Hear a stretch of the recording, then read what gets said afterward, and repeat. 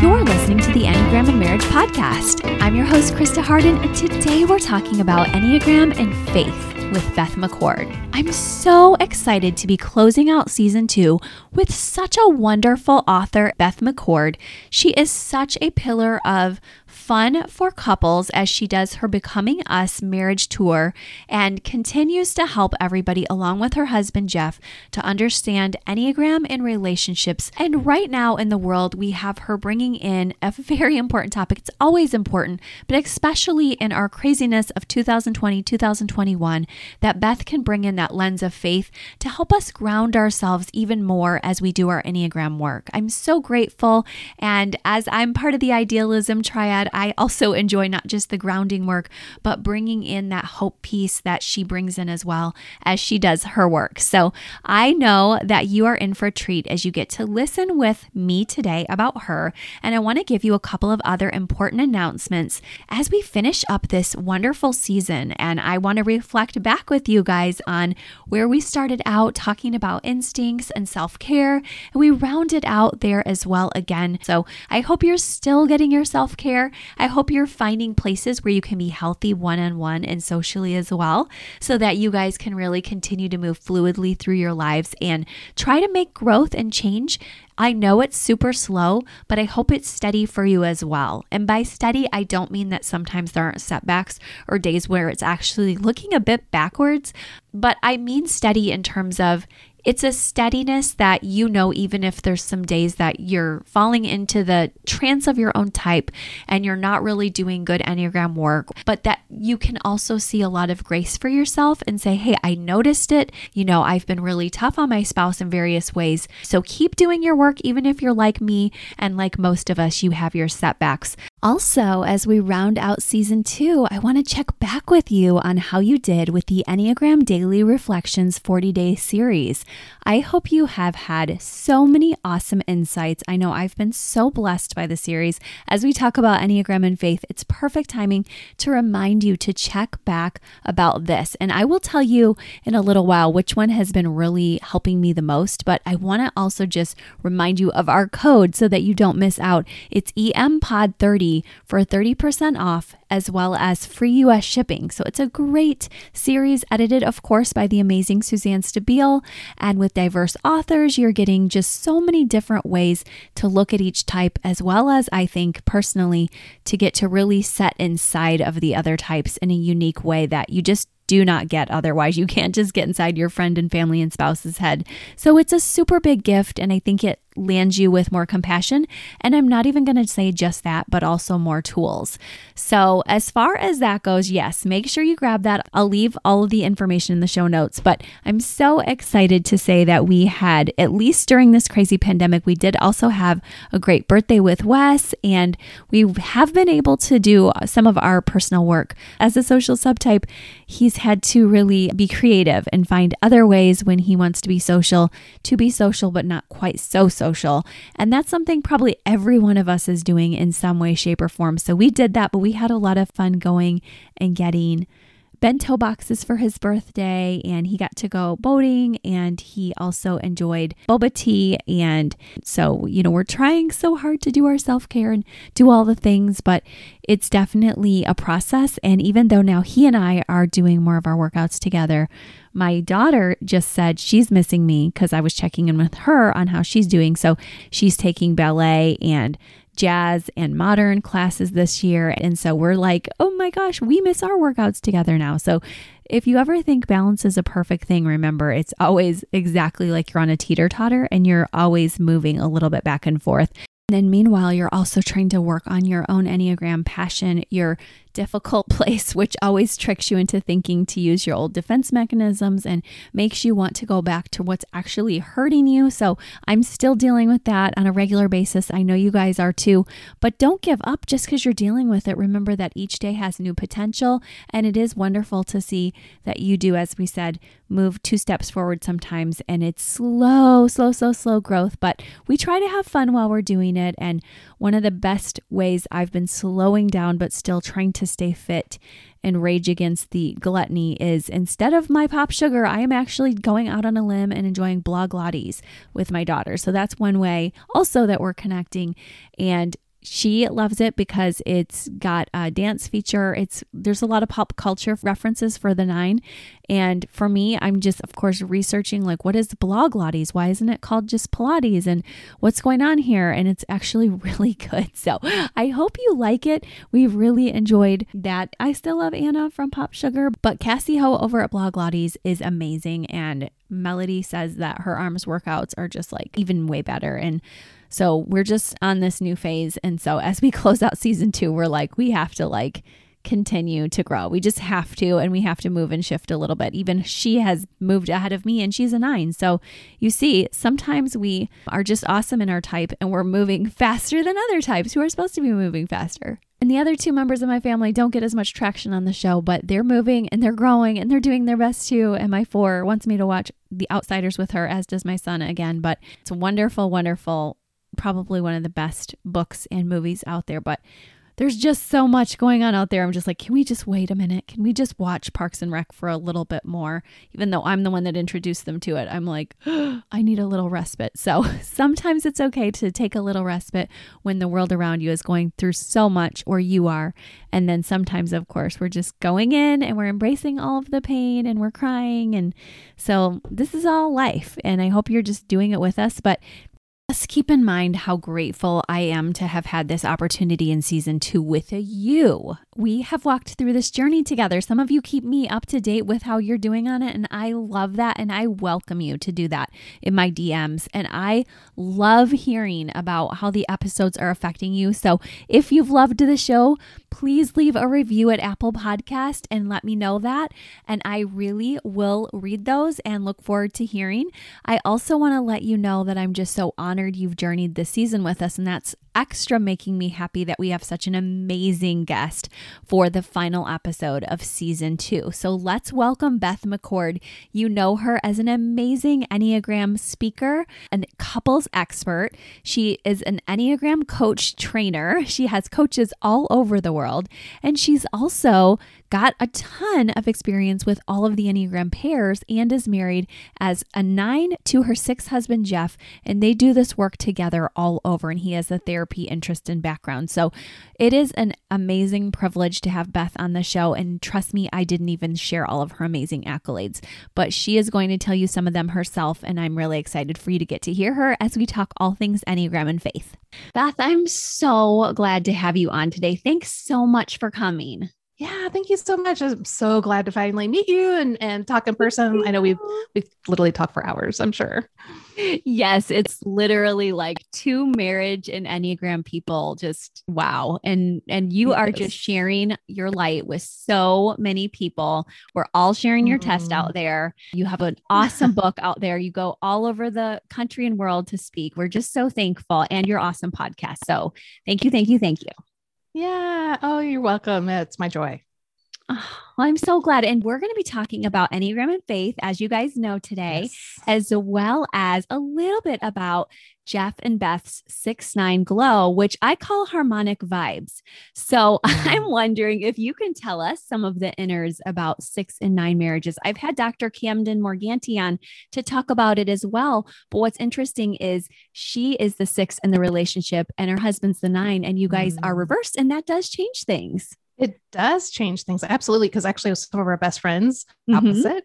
And it's really interesting. Like, I mean, obviously we have a lot of similarities, but I do find the male 9 and the female 9, it's like, you don't struggle with that? Interesting, and it just really kind of takes me aback sometimes on some of the differences that are more gender related and in society, and how society kind of, we might have grown up thinking a role needed to be played a certain way. So all that to be said. Yeah. So Jeff and I are types 6 and 9. I'm the 9. He's the 6. Yay. And he is a counterphobic 6. So he's definitely more passionate and intense and driven. But of course, underlying all that is fear. And he's adopted. And so there is that abandonment issue that all 6s have, but especially being adopted, there's that attachment issue, which really plays a big role in our marriage. And how it really plays out for us is, as a 9, I grew up in a family that was pretty, I'll explain this, but it was pretty quiet and calm and docile for the most part. I had an older brother who was kind of hyper, but I think my parents really wanted like this home that was peaceable and kind and quiet, which I said, which why I was laughing was my dad's a 7 with a 6 wing, which you are. Yeah. And my mom is a 6, but she's a phobic 6. But with my dad being a 7 with a 6, there was a lot of loyalty and commitment and wanting that kindness and the engagement with people, but keeping everything positive. But there wasn't this high energy that I think a lot of people think of. He was fun, but it wasn't this excitable energy. It was very grounded. So when I'm with my husband, who is very much more energetic and passionate and intense, on one side, that's what attracted me, right? Like, oh, like that's what my heart longs for is a 9. I can be too, passive. And he gives me that energy to go. But then when it gets too much, or maybe there's some tension or discord, or maybe I sense that he isn't super happy, and I don't know if it's me or something else, all of a sudden my 9 signals, go off and I start to shut down or withdraw or get quiet. Well, that lands on his heart as abandonment and withdrawal, which is one of his greatest fears. I mean, that's one of his greatest fears in general as a type 6, but I think with the whole attachment issues, that's even like almost more compounded. And then he's also 1-to-1 or sexual 6. So all of a sudden he's like, we've got to resolve this now. Let's talk about it. Let's, work this out. Well, it comes at me as intensity, more intensity. And it's like, everything in my mind is like, there's something bad happening, And I'm like, I did something wrong. I'm bad. And that's not at all what he's saying, but that's how it lands on me. So then I shut down more, and then he wants to pursue me more. And he'll be like, I love you, like, but with passion and kind of like in a yelling voice, like showing how committed and loyal and loving. Like if I was doing something right, he wouldn't need to yell this at me. Yeah. And so it only would land on my heart is I'm doing something wrong because there's this intensity and volume and energy. And so, we had to learn why we were doing what we were doing because we saw it from totally different perspectives. Here, he's thinking he's showing his loyalty and his love and his commitment by pursuing me. And I'm thinking, he's pursuing me because I'm doing something wrong, or I'm not good enough, or I shouldn't have asserted myself and my opinion, and that just got him off or whatever. And we're just totally missing each other. Yeah. And so that's where we can get derailed. But when we realize, okay, I am safe and secure in my relationship with God, and I matter so much in how he created me. And same with, him feeling like, no, I'm safe and secure in my relationship with God, then we can move towards each other instead of trying to demand something from one another. And when we're at that place, it changes what we call as the dance. It changes the dance so that if I'm feeling that intensity from him, I can put on his lens and go, oh, wait, he's intense and he is pursuing me because he's probably feeling something's off and it's triggering his core fears and he doesn't know what else to do. And so then I can be curious about it instead of being like, why are you like this? Which of course as a 9, it'd be like, I don't even think I would say that. But I can be curious and say, hey, I'm noticing some intensity. I'm feeling like a lot of energy coming from you. What's going on? Is there something I'm missing, or did something land on you a certain way? And then vice versa. If he sees me starting to shut down or withdraw, instead of trying to pursue me with that intensity, he can try to draw me out and show with calmness and kindness, like that he is still here, but it comes from a different source of energy that actually I feel compelled to move towards.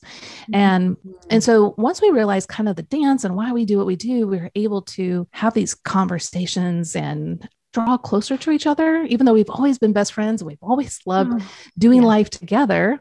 Yeah. Those times that aren't working well, they're hard. And so it's so much better to have this clarity and this honesty and openness to work through. But we're on, we're still going to always struggle with dynamics. And so that's why we just have to remain curious and intrigued with one another and keep learning about ourselves personally, but then also the other person. And it just makes, for a really wonderful marriage, even though it's not going to be. Yeah.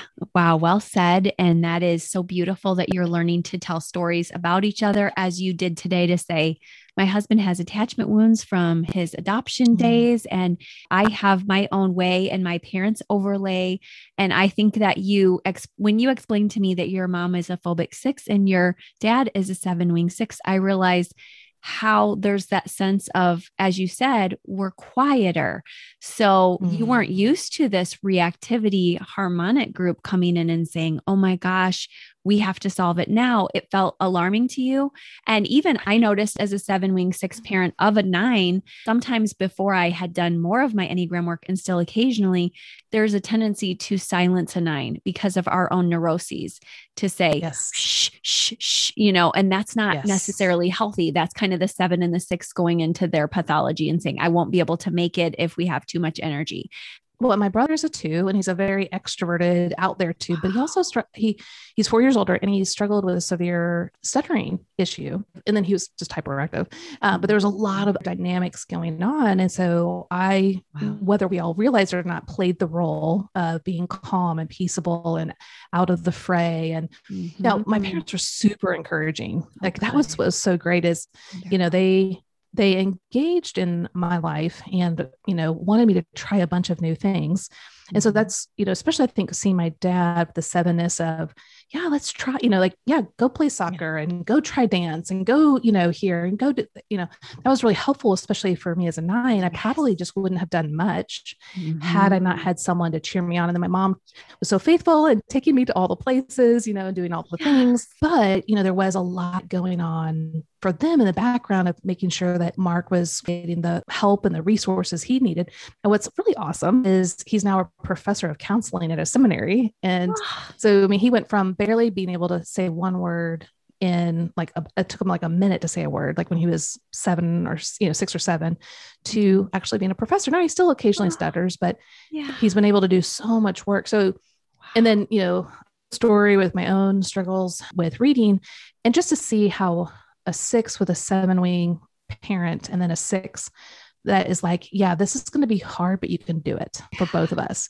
And kind of being that champion behind us was so crucial to get us to where we are today. So, running your Enneagram coach, the 9's like, oh, my voice isn't going to matter. Who cares? My parents were always that encouragement. Like, no, you can do it. Life is hard, but it can be good.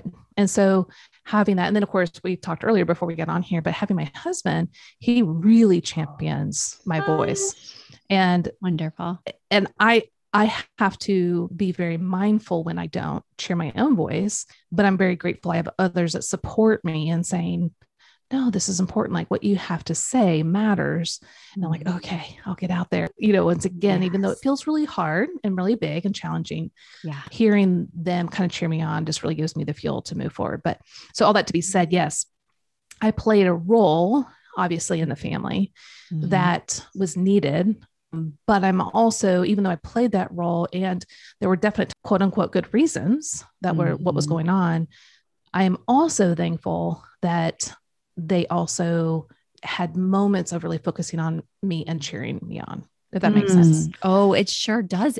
You can tell, look at all you've done as a 9. And I want every 9 listening to see the potential that Beth has really showed you guys. And of course, she's not saying she's perfect, but she has stood in and she has become activated and she has found someone to do life with that cares about her and can help get her started on those days when she needs that. And that's a blessing. And I'm so glad to hear that side of the 6-9 life together. And it's a beautiful reminder that that 6 can be such a champion for you.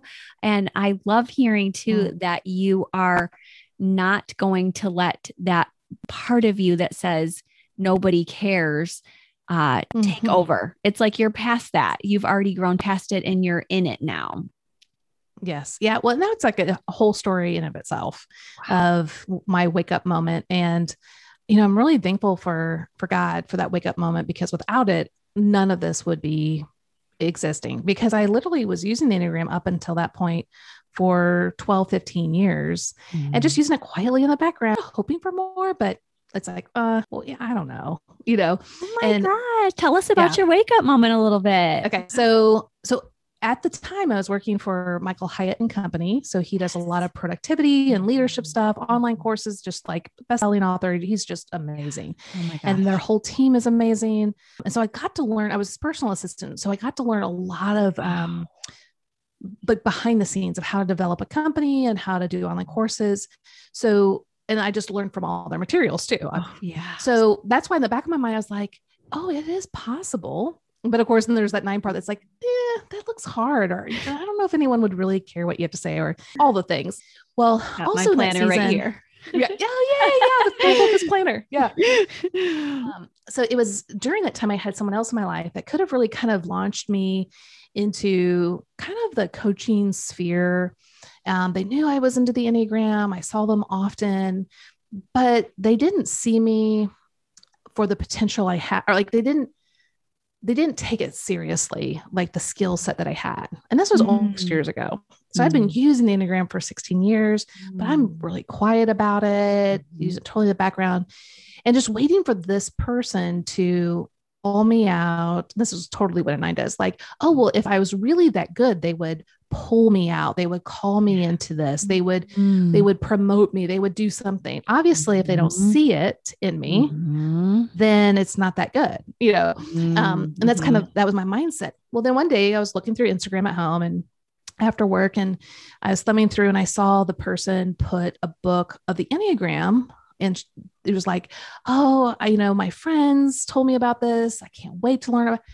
And my 9, the instinctual drive just went off, and I felt so overlooked.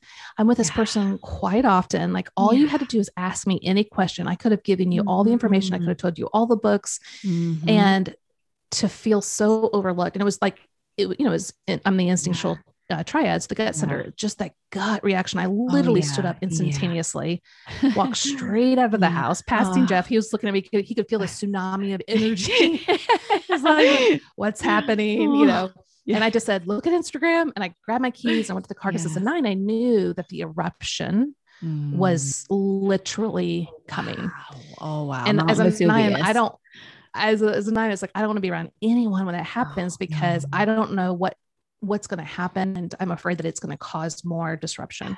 So I got in my car and I started driving, and I let myself just scream at the top of my lungs, which feels so hard for a 9, but it was also, I knew I needed to, just allowing this kind of energy to surge through me. And then as I turned around about 10, 15 minutes later, as I was driving, I just felt like God saying, why are you so angry? And I would be honest, my stubborn 9 with an 8 wing really kind of sassed out a little bit. And I was like, are you serious? Do I have to explain this to you?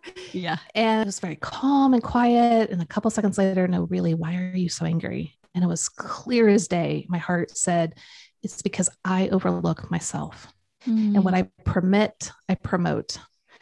And I realized this person has no clue that would have hurt me. But I literally permit people to overlook me because I overlook myself. And so I realized in that moment, I had a choice. Am I going to wake up and engage with life and to give the world what I have been given? Or am I going to continue to hoard my gifts and talents and viewpoints? And it hurt the world, basically. Like if you're hoarding these gifts, you're just keeping them for yourself. And so it was at that moment I realized I was on a completely new path. My eyes were open. My heart was fully engaged. And that's when we started Your Enneagram Coach. Oh, wow. What a beautiful moment to see. And I see your beautiful books behind you. Yay. I mean, it's like God has done so much with that open heart and that desire for wholeness and just all the potential that was inside and can be unlocked with any 9 and any type, but you guys have the gifts of each type. So it's just stunning when we get to see that unload and share it with the world. So thank you for being brave and stepping in right there. Oh, that's so sweet. Yeah. Thanks. Yeah, that's a huge gift. And now you've been able to speak into the world of faith as well, because there's a lot of our listeners who are Christians. Some are not, but many are. And they sometimes ask me those huge questions. And you already thankfully shared some, which is, and this is the same with marriage theory at large anyway. When you get to the end of attachment theory or Enneagram work, you come to that space where really we need God's grace because we come to the end of ourselves. So I was wondering, in addition to how you said this is how you use it in your marriage, how do you think couples can use faith when they're doing their Enneagram work and they're feeling kind of stuck? What do you recommend for people? So that is our whole story. So we started learning about the Enneagram when Jeff was in seminary. Yeah. And this was in 2001. And, you know, as most people realize, the Enneagram didn't come from a Christian background, but just like any worldview on any topic, you know, I could see the truth that was, you know, being laid out, but a lot of it was worded or used in ways that didn't align with our Christian worldview. And so even though Jeff was, you know, neck deep in his own theological studies and ministry and pastoring, I would bring to him often like, hey, here's a truth that I see, but we wouldn't word it this way. So how would we word it from our Christian faith perspective, our worldview? And so then he would just nuance it. And we did that year after year, you know, bit by bit. And so then when, you know, we, you know, been using it for so long, we could really see more clearly how to use the Enneagram from this Christian perspective. And what I usually tell people is we teach at Your Enneagram Coach, there's 4 core motivations. We have a core fear, what we're always running away from. We have a core desire that, oh my gosh, if I just get this, like for me as a 9, it's like, if I can have peace and harmony and inner stability, like, oh, it's like I'll be in heaven. Yes. And I fear being in conflict or tension or overlooked. And then we have a core, which all the other teachers call the passion or the deadly sin, but we call it the core weakness because we are weak, but he is strong. His grace is sufficient for us. And that core weakness really shows that we are absolutely dependent on the Holy Spirit to work in and through us all the time, and how we have to preach the gospel to ourselves each and every day, each and every moment, because we forget all the time. But it's him who works in and through us. And it's him who began a good work, and it's him who will complete the good work. Yes. So that's why I call it the core weakness. And then we have a core longing. And this is the message our heart longs to hear. And I really focus in on this the most because in Jeremiah 2:13, it talks about that we have forsaken the spring of living water, which is God, Jesus Christ. And we've turned and we've dug our own cisterns that cannot hold water because they're broken. So think of a pool that it has a huge crack in it. Well, you could be much water into it, but it's not going to ever fill up. And that's what we do in life as a whole. But especially I want Jeff to fulfill this core longing that I have, which I want to know that my presence matters, because I don't think it matters. I don't think anyone's going to, you know, think much of what I have to say or my opinions. I shouldn't assert myself because why would I if it doesn't matter? But if my husband can show me and help me to feel that, oh, well, then it'd be awesome. Right. And so we try to pull these things out of our spouses. It could be our kids. It could be our career. It unfortunately can get into addictions and all these other things. We fill ourselves with lots of things on earth, but they're all broken. Now, that doesn't mean they're all bad. It just means that they're not the complete version of what we need. So if I turn back to the spring of living water, which is Jesus and the Holy Spirit working in and through me, then I'm like, oh, wait, I can have as much of this as I want. It never dries up. My heart gets filled up. It's not broken. It's free. It's flowing. And from there, I realized as a 9, wait, my presence does matter. God went to great lengths to bring me into relationship with him, not because he pitied me, but because I matter to him. And when I can rest in that assurance, it changes the whole trajectory of my type. It changes how I see Jeff. I see our relationship. It's no longer he has to come through for me. I'm already filled up. And I have to do this like on a daily, hourly basis because we forget. And then I keep trying to get it from Jeff or the world or whatever. But if I continually come back to the spring and drink, then I can move towards people with loving kindness and gentle tenderness and engage with the world, realizing, no, it matters. And so that's really where I feel like when people look at the Enneagram, if you really focus in on these core motivations, knowing your heart disposition, but always coming back to how God has satisfied your core longing through the work of Jesus Christ, then it can change your whole trajectory. It's like this key that unlocks that door that it's just been holding on, like, no, but I got to fix life. And he's like, no, I've already done it for you. And it's not just the relationship with their spouse, though that's going to be a huge part. It could be your relationship with your coworkers or your kids or your community. Try to get this core longing met anywhere else. We will be dissatisfied and hurt others. Yes. And I love how that's a part of 12-step groups in terms of we have to first admit we have a problem. And you named 2 Corinthians 12:9, one of my favorite verses about how we have to give God those weaknesses. But when we do, like you said, you are beautifully woken up and able to do the work because you realize if you relied on only yourself or your marriage or your family, there's always going to be either perfectionism or an inner critic against yourself, or there's going to be somebody who lets you down. So everybody listening needs to know when you get to the end of yourself, God is an option and it's the best option. And that's beautiful that you guys share that because it is a very unfortunate thing that sometimes people share. Your spouse can be everything to you. And what I also loved hearing was, as I learned some of your instinctual stacking with the sexual and social 9 being very close, I understand how nice it is for you not to be the standard textbook, average level sexual 9 who's very codependent on the spouse and can't exist outside of the spouse or have any of their own interests, which anyone listening who knows you knows that's not true about you, at least not anymore. Yes. Well, and we talked about that. So growing up, I definitely wanted to merge as a 9 with people, but definitely with that special someone.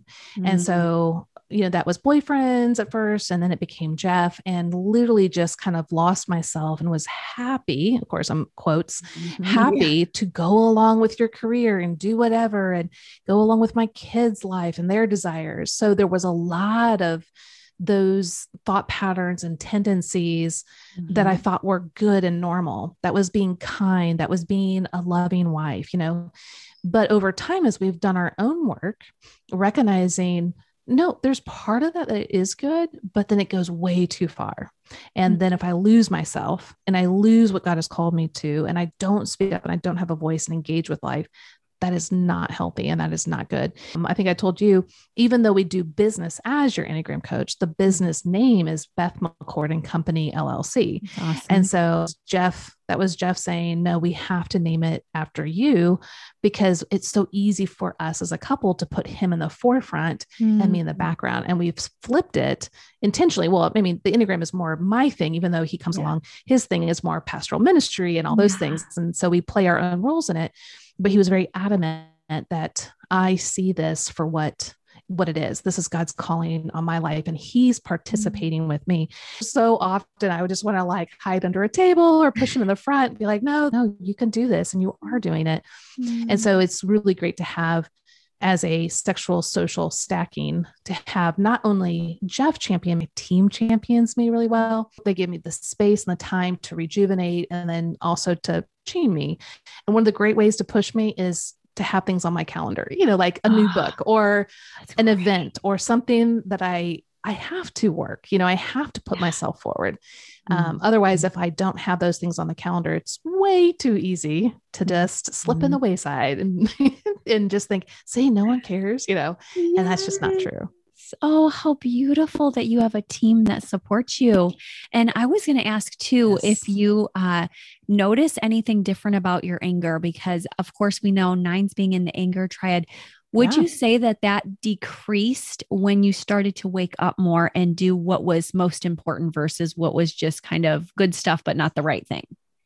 Yeah, I think a couple of things. 9s will always say, I'm not angry. Okay, I'm irritated or I'm frustrated. We'll use those terms, but we won't use the word anger. Whereas now I'll use the word anger. And it's almost to the point, I've always been obviously we use both our wings, but I use my 8 a lot more. And So when I am around nines and then nines with one wings, and they're like, I don't ever feel angry. I'm like, what are you talking about? Like I have this like little bit of bubbling lava under the surface all the time. Like I can feel this energy and, and so I've always known it's there. It's a little bit clearer to me than I think some nines.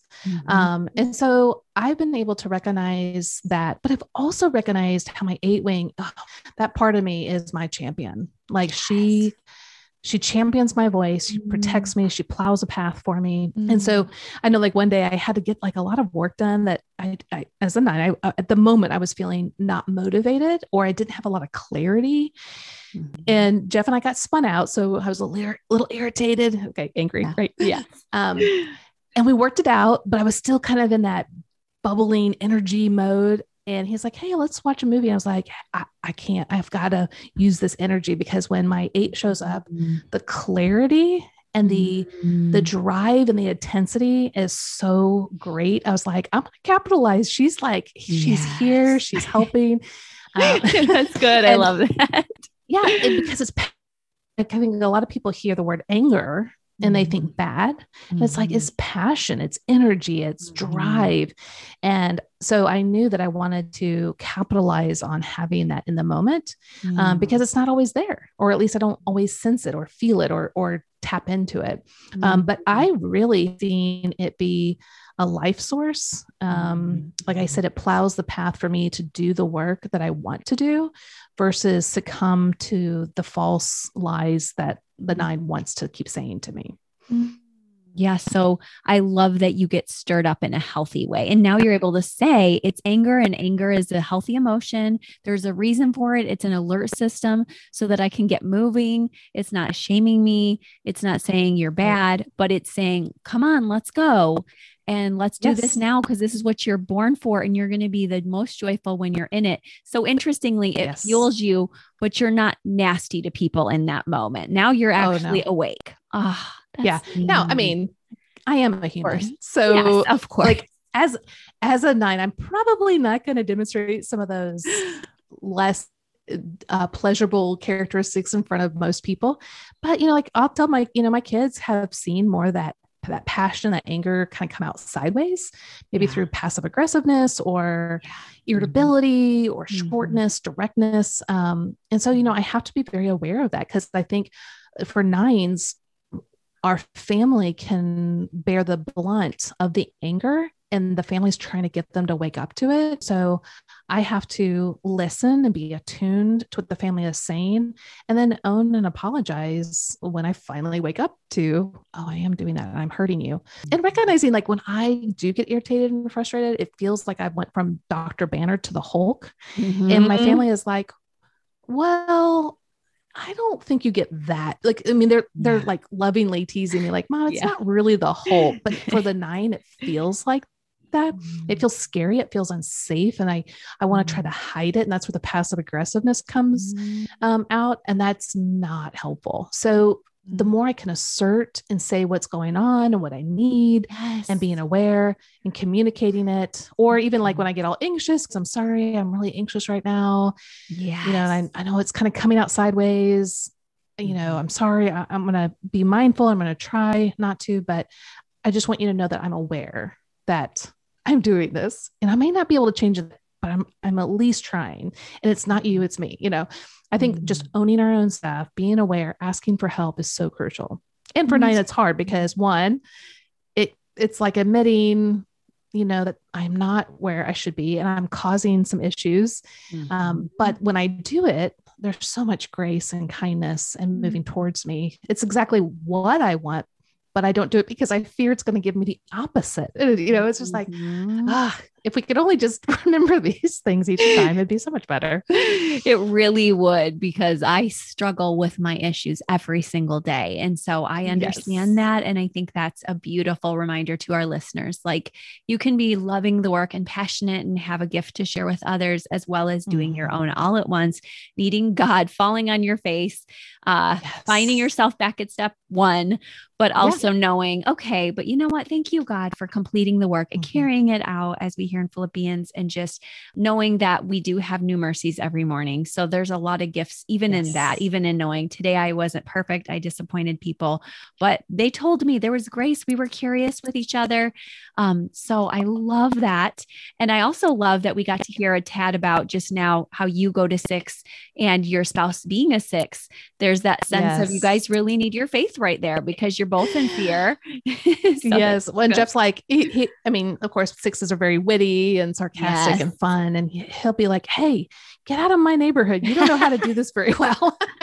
And we just laugh. But it's true. You know, when I slip into what we call misaligned type 6 behaviors, you know, it's just not very helpful. You know, I get very, you know, kind of scattered, but organized all at the same time of what could go wrong, whether physically or relationally. And then I'm thinking of worst case scenarios. And then I start reacting to that. I can get irritated and defensive and, you know, trying to fix everything and take responsibility. And some of those things can actually be good if I'm actually in a good place. Right. So it's good to recognize there are things that could go wrong in life and there are good preparations to take place.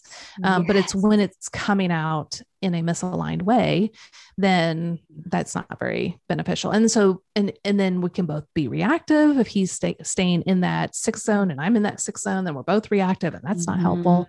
Usually, like if that happens, then my 9, she shuts down. She has this fail safe button. It's like, no one's getting in.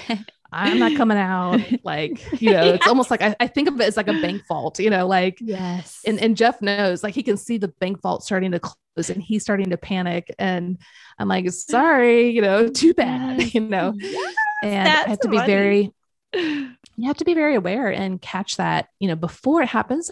But if it doesn't, reconciling and restoring relationship and talking it through, learning for the next time, being curious about one another, recognizing each other's needs, so important. So even, you know, like you said, we're not going to ever be perfect at this, but recognizing we're not going to be perfect, we can come to one another with compassion and empathy on a whole new level, which really sparks deeper friendship, deeper intimacy with one another for the long haul. And thank you for reminding us there's room for repair on the days when we don't get it right, when we're not just coming at it from a place of curiosity.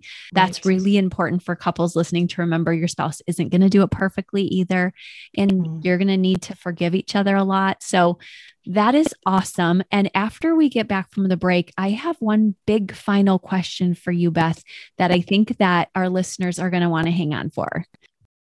So I wanted to pause right there and say, as you can hear Beth saying, she is talking about getting stuck in her personality type. I'm talking about that. We talk about that on every show. This is nothing new to you. But why I recommend the devotional series from InterVarsity Press is because you guys getting stuck right there need tools to get you out of that particularly. And we give some of them on the show, but to go 40 days in deep, and there's an email attached if you sign up for it, it really adds another layer of intensity to the work. And there's a lot of very practical tools that listening to one podcast, you don't get all in one day. You're getting them over a 40-day stretch. And that's giving you time to work in a new habit. And that's exciting because it takes 21 days to build a habit. And here you are building. And what's been really special is, yes, last time I shared toward the beginning of this 40-day trek about the wonderful 7 book by Gideon Yishung, saying how nice that I've been able to slowly but surely try to do that work. But I've also noticed that the book by Sean Palmer, the Type 3 book, has rocked my whole situation differently because as an entrepreneur, I spend a lot of time in my 3 mode. And so that was really groundbreaking for me to be able to see these other books that you get stuck in little pieces in different seasons of your life just by the nature of the season.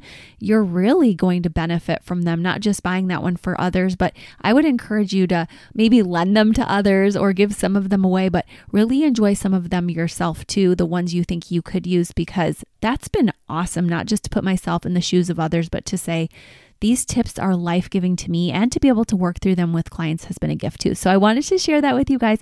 And of course, to remind you to use the code EMPOD30. It's an amazing series of diverse authors. As you know, Suzanne Stabile is the editor. So you're in good hands. I just wanted to let you know that as we're doing that individual work in the midst of the marriage work.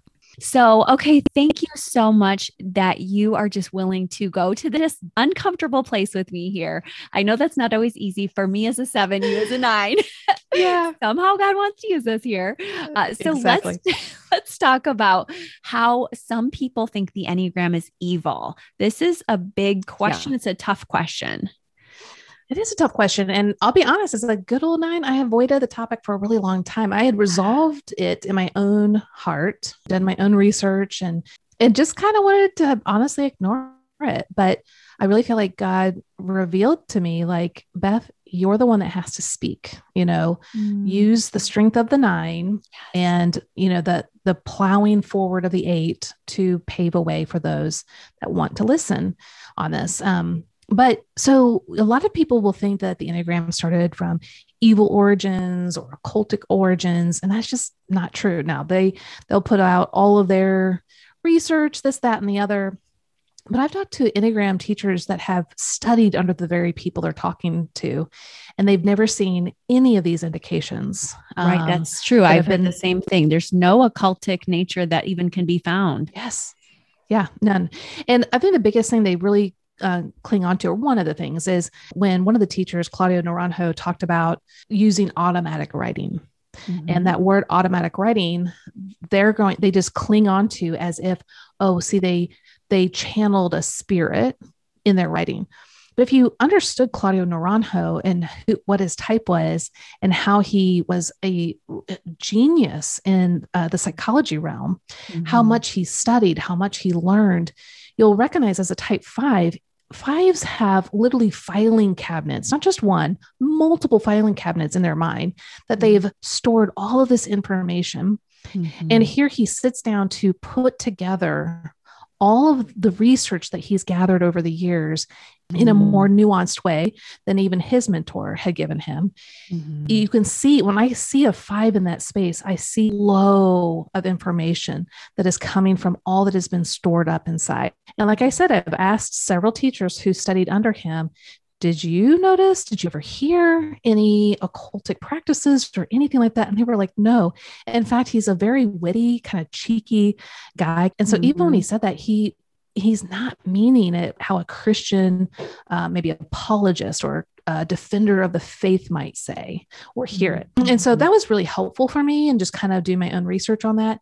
But also when I went to the University of Kansas, it's a secular college, and I took ethics, and my professor was an atheist. Well, you can take ethics in a Christian college, you can take ethics, anywhere. It was a very interesting class.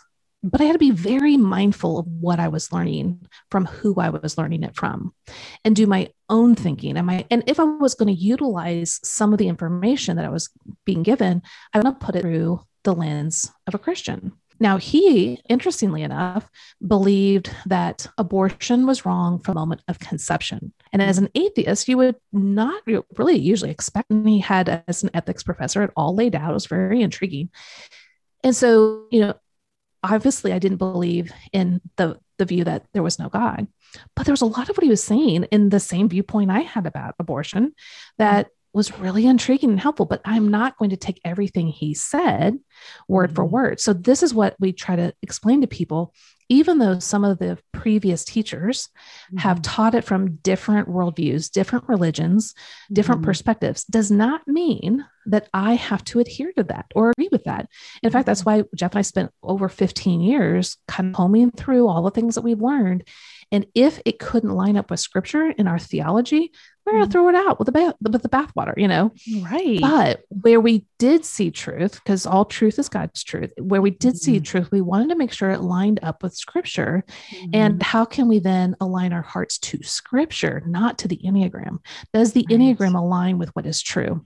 Right. So that is where the perspective we come from. Now, not everyone is going to feel comfortable with this tool. Not everyone feels comfortable with lots of tools out there.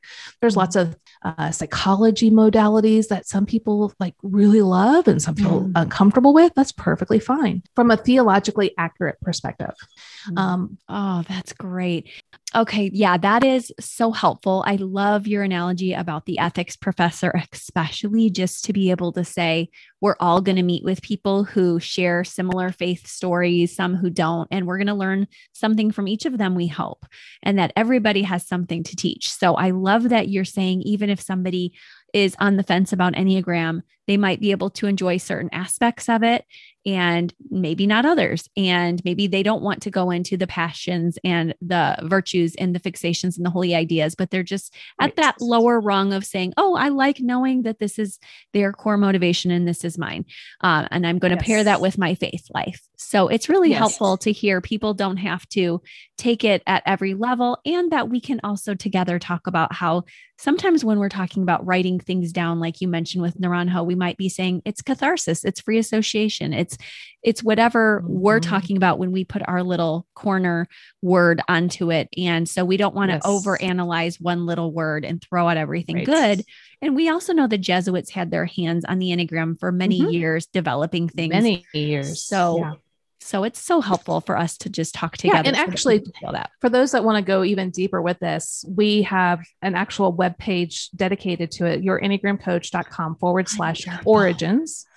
And we have our own statement on it, but we also have 3 podcast episodes that we did with 2 other pastors along with Jeff and I. And so it just takes you through how we've seen it, how we've dealt with it, and gives you a lot of resources. And then there's other resources on that webpage beyond just what we have done, but what other people have said about it as well. So that could be a really helpful place for people. Wow, that's everything. Thank you so much. That is just exactly what I think people want. And I'm, of course, talking about the ones who like to read, which is including me, but some of us are podcast listeners, of course. So they love, you can do both. They loved hearing what you just shared. And I love knowing that there's reading. So I'll share that on the link from today. But I also want to ask you, where can people find you? I think most of our listeners know you, but some of them might not. So please tell us. So we're at yourenneagramcoach.com, and, go to the website. You can find us at Instagram at YourEnneagram Coach. We have lots of free content, but we also have courses, books.